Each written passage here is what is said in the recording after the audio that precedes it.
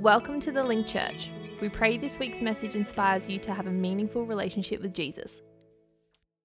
Amen. Please, all, you can have a seat. It's so great to see you all here tonight. Pastor Daryl, Pastor Allison, it makes me so happy to see you guys here. Thank you for your love and support. You guys are incredible.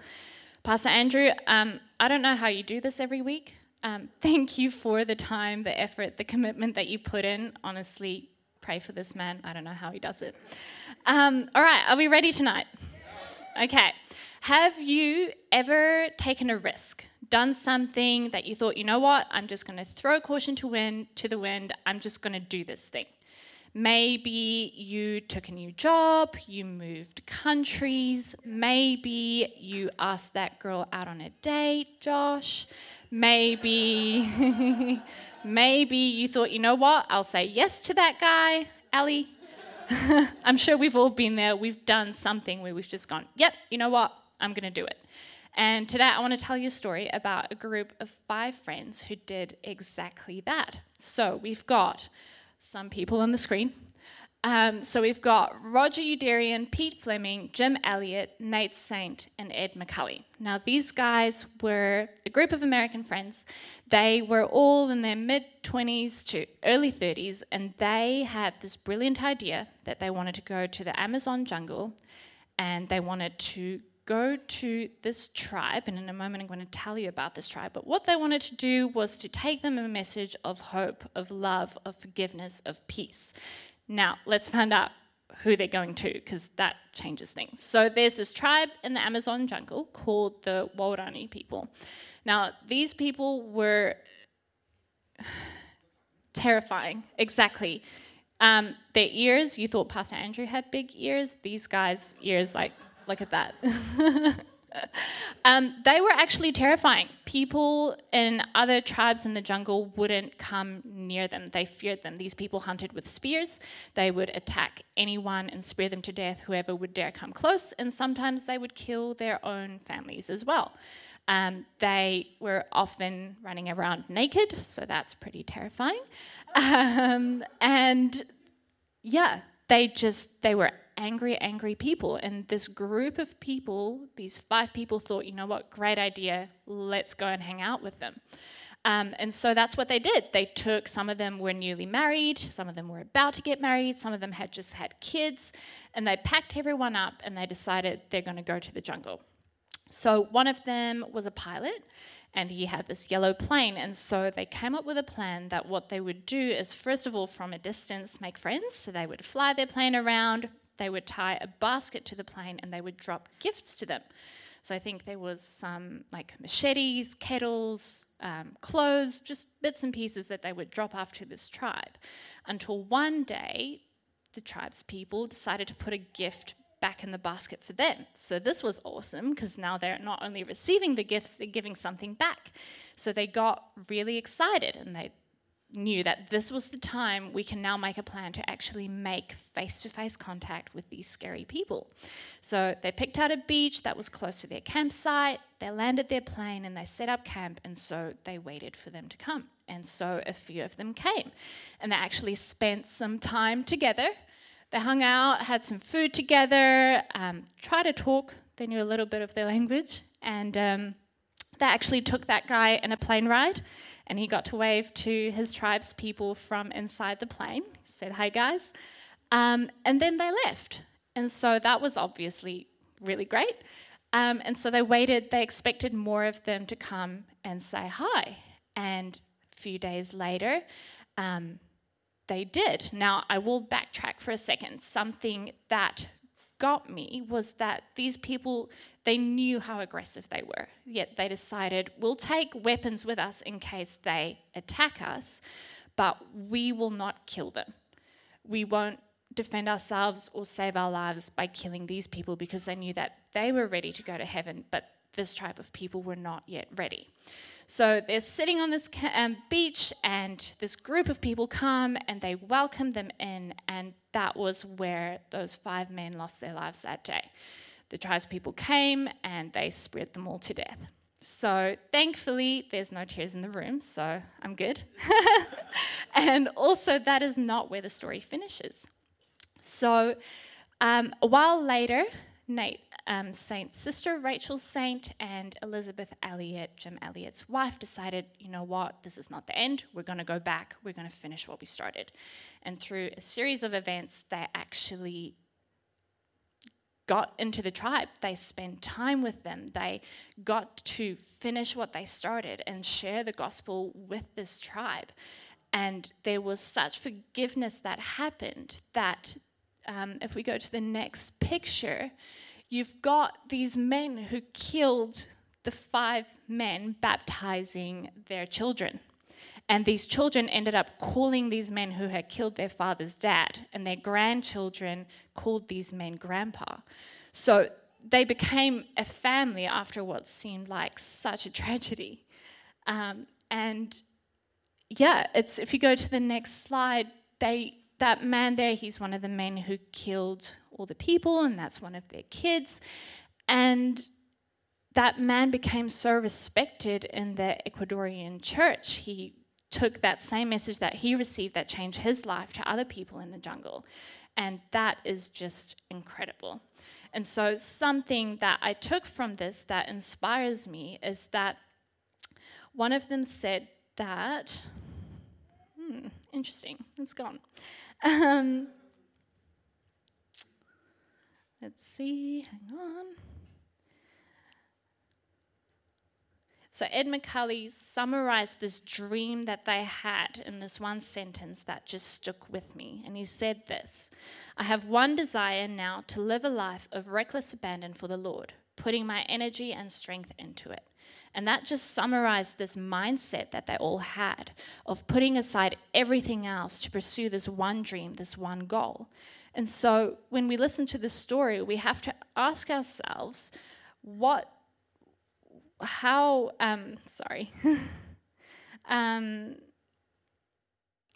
did they do that? What brought them to that place of doing that? And more importantly, what would stop us from making a crazy decision like that, to live a life of reckless abandon, of just setting aside everything and setting our minds that we would just go for something like that? And I think sometimes it can be fear of the unknown. We feel like we might need all of the answers, or we might need to know how this thing is going to work out or what's going to happen next.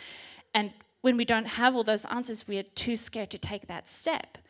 And sometimes it could be even just not being bold enough, or being too comfortable in our comfort zones.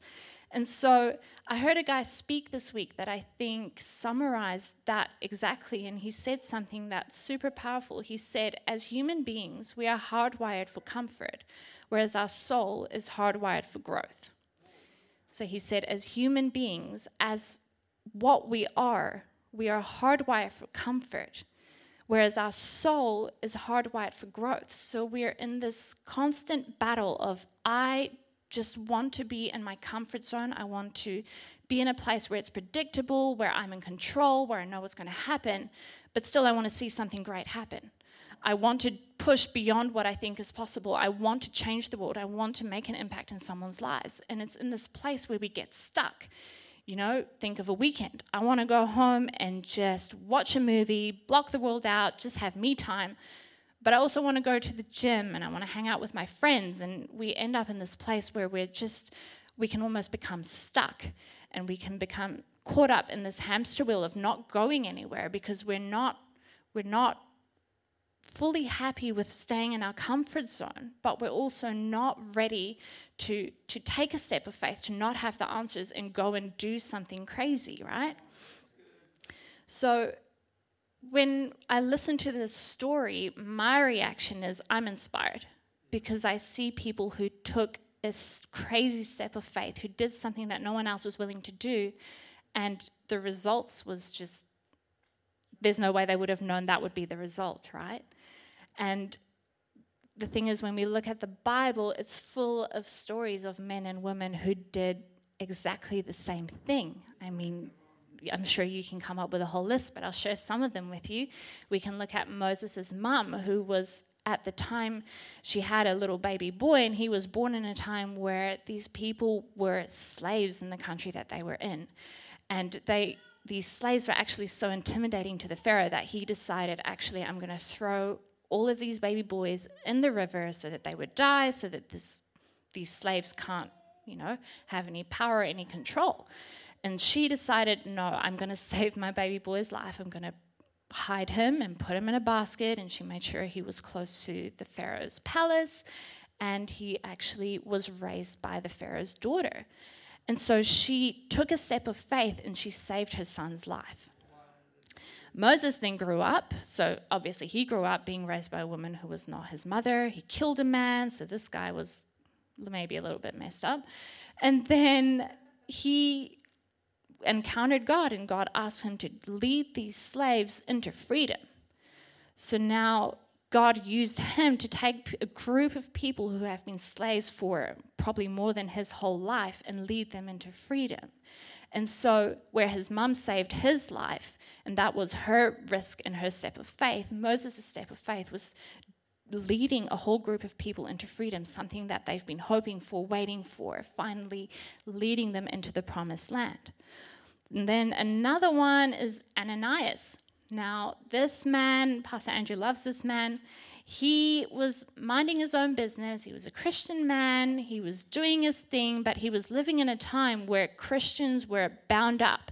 They were taken, I don't know where they took them, but they were probably going to be killed. So it was a risky time to be a Christian. And God came to him and said, you know that guy who's breathing out threats? He wants to kill you. He wants to take you to jail, tie you up, and just get rid of you. Yeah, I want you to go pray for him. And yeah, it took some time, but he got there. He said, yes, God, I will go and pray for this man. And he did. And now the man who he prayed for, Paul, he was obviously in an awkward position because he had been capturing all of these people, taking them to be killed. And now he got to the point where he became one of them. So, I mean, if you ever think my past is too bad, I can't do anything with my future, like imagine explaining that one. So we see these stories where one person's step of faith led to another person's step of faith, where one person's boldness allowed someone else to be bold and probably even more so. And so we see this another time in the Bible in the disciples' life. So if we go to Matthew 4, verse 18 to 21, so these men were busy doing their jobs. So it says, and Jesus, walking by the Sea of Galilee, saw two brothers, Simon called Peter and Andrew his brother, casting a net into the sea, for they were fishermen. Then he said to them, follow me, and I will make you fishers of men. They immediately left their nets and followed him. Going on from there, he saw two other brothers, James the son of Zebedee and John his brother, in the boat with Zebedee their father, mending their nets. He called them, and immediately they left the boat and their father and followed him. So imagine this, you're at work, and this guy who you don't know, he comes up to you and he says, hey, follow me. Like, I don't know that any of us would just say to our boss, see ya, or, put down whatever we're doing for work and go follow a man who we don't know. But that was their crazy yes. That was their moment of reckless abandon. And they followed him. And the same goes for Matthew, the tax collector. Now, this guy was not liked by people at all because of the job he had chosen. His own people didn't like him. The people who he worked for didn't like him. Yeah, not a great life. In Matthew 9, verse 9, we see as Jesus passed on from there, he saw a man named Matthew sitting at the tax office, and he said to him, follow me. So he arose and followed him. Now, for Matthew, this wasn't a decision that he made because he was going from a place of being liked and approved by people, stepping into a place where people will approve of him, because the disciples weren't convinced he was all that great either. So it was not for anyone's approval for any other reason than, let me just find out what this man is about. And so they did, and they went on to see miracles. They saw people healed. They got to spend time with Jesus. They got to be with him, have meals with him, pray with him, all of these crazy things that we read about in the Bible. And so that is the first part of the story. And then if I'm right, and as we've looked through all the other stories of one person's yes leads to another person's yes, the same is true for them. In Matthew 28, verse 18 to 20, Jesus says, So it says this, and Jesus came and spoke to them, saying, all authority has been given to me in heaven and on earth. Go therefore and make disciples of all nations, baptizing them in the name of the Father and the Son and the Holy Spirit, teaching them to observe all things that I have commanded you. And lo, I am with you always, even to the end of the age. And so that was the second part, the second yes. Jesus said, I'm not going to be with you in person right now, but this is what I want you to do. And this actually lands with us as well. This is what Jesus is saying to us as well. I want you to go out. First of all, he calls us to say yes, to follow him, to find out for ourselves, who is this man? Is it true what he says about himself? What does it mean for my life? And then second of all, to go and share that with someone else. And so that is the second yes. We get to be a part of that. So we might be sitting here today going, look, I don't know what my yes is. I'm not fully satisfied with my comfort zone, but I don't know what I can do that would push me to grow, push me to go further. And that is where we start. If you don't have that crazy dream, this is where you start. First of all, Jesus, I want to find out who you are. Are you who you say you are? Are you who these people say you are? And then second of all, once you've figured that out, getting to share that with someone else. And so as you're sitting there, I don't know where you're at. Maybe you've had a dream, maybe you've lost passion for that dream, maybe you're in a place of deciding, what am I going to do? Am I going to do this crazy thing, or am I not going to do it? So we're all in the place, either we're about to make a decision, or we are in that hamster wheel of, do I or don't I? I want my comfort, but I also want to be the best that I can be. And so if we want to be known as someone who lives lives of reckless abandon, it's going to take a boldness. It's going to take faith. It's going to take something that is not what we're used to. And so what is your step of faith? What is your yes? It could be for you that it's in your workplace, or it could be changing your workplace to pursue your dream, to pursue your dream and to do something that you haven't done before. It could be in your home, in the way that you're raising your kids, or in your marriage. It could be in any of your relationships. It could be overcoming an addiction, drawing that line in the sand and saying no more. Like, I will do what it takes to overcome this and to be the better person. It could be forgiving someone. That's often a big one for all of us, is letting go of that hurt. Or letting go of finding value in people's opinions or in relationships. And I'm sure as I go through this list, maybe some of it's something that is that yes for you, that you need to make the decision, and maybe you've got something that I haven't listed here. But the truth is that we all have something. We all have an area where we can be better, where we can go further. And so our question here can be, but how? How do I do this? And so I want to let you in on a secret. These people didn't have the recipe of how to do this. They didn't have all the answers when they said yes. But what they had was a mindset that said, you know what, I'm going to step out. I don't know how this is going to end. I'm going to give it my best shot, and I'm going to figure this out as I go. And so that was part of what led them to success. They didn't wait until they knew exactly how it's going to work out. They just got started, and they just did it. And so what I want you to take away from today is that all of these people were just ordinary people like us. There was nothing special. I mean, yes, they were special, but they were like us. But it was their mindset that got them to go and see things that other people wouldn't. It was their mindset, that decision, that moment of saying, yes, I'm willing to do this, that got them to see incredible things. And so in a moment, I'm going to pray. So before I do that, I'd like you to please join me in standing to your feet. Pastor Andrew will join us and close everything up in a moment. But before we pray, I want to ask you this question. What does it mean to live a life of reckless abandon? Or more importantly, what does it mean for you to live a life of reckless abandon? What does it mean for you? As we're talking, maybe some things come to mind. You know what that next step should be. So what is that for you today? And so where we're standing today, I want you to imagine what would be the consequence of you saying yes today. How would that change your life? How would that change the lives? I want us for a moment around you. And so if you will close your eyes and bow your heads, I just want us for a moment to picture what would be possible.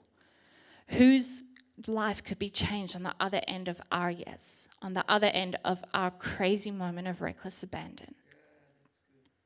So what does it mean for you to live a life of reckless abandon? As I prepared this message, I just imagined what could come as a result of this. And I know that within each of us, there is something so incredible, something so great. And it just takes that moment of boldness. And so I'm going to pray for us. So, Lord God, I just thank you for each and every person that is here. Lord, you know my heart with this message is not that we would all go to the jungle and go minister to a tribe, God, but that we would catch something, that these people carried, that we would take something with us, that it would give us a new perspective on how we view our lives, on how we view what is possible with you. God, I pray that you would work this word into our minds. God, I pray for each and every person that as they're imagining, as they're picturing what could come as a result, God, I pray that you would add to that you would show us what your plan is. And God, I pray that you would be with each person as they're making that decision to step out, to do the thing that they're scared of, to not worry about having all the answers, but to know that as they go, that you would lead the way. And so, God, we lift up the city to you, and we thank you, God, that we can know that our homes, our families, our friendships, our relationships, our workplaces, schools, every environment that we step into can be different if we just say yes today. And so, Lord, I pray that you would help each and every one of us to say yes. We give you all the glory in Jesus' name. Thanks for being with us. We hope this message leaves you stirred to a place of action. If you made a decision to receive Jesus as your Lord and Saviour, need more resources, or want to take your next step, linkthechurch.org has everything you need. Until next time, from everyone at the Link Church, God bless.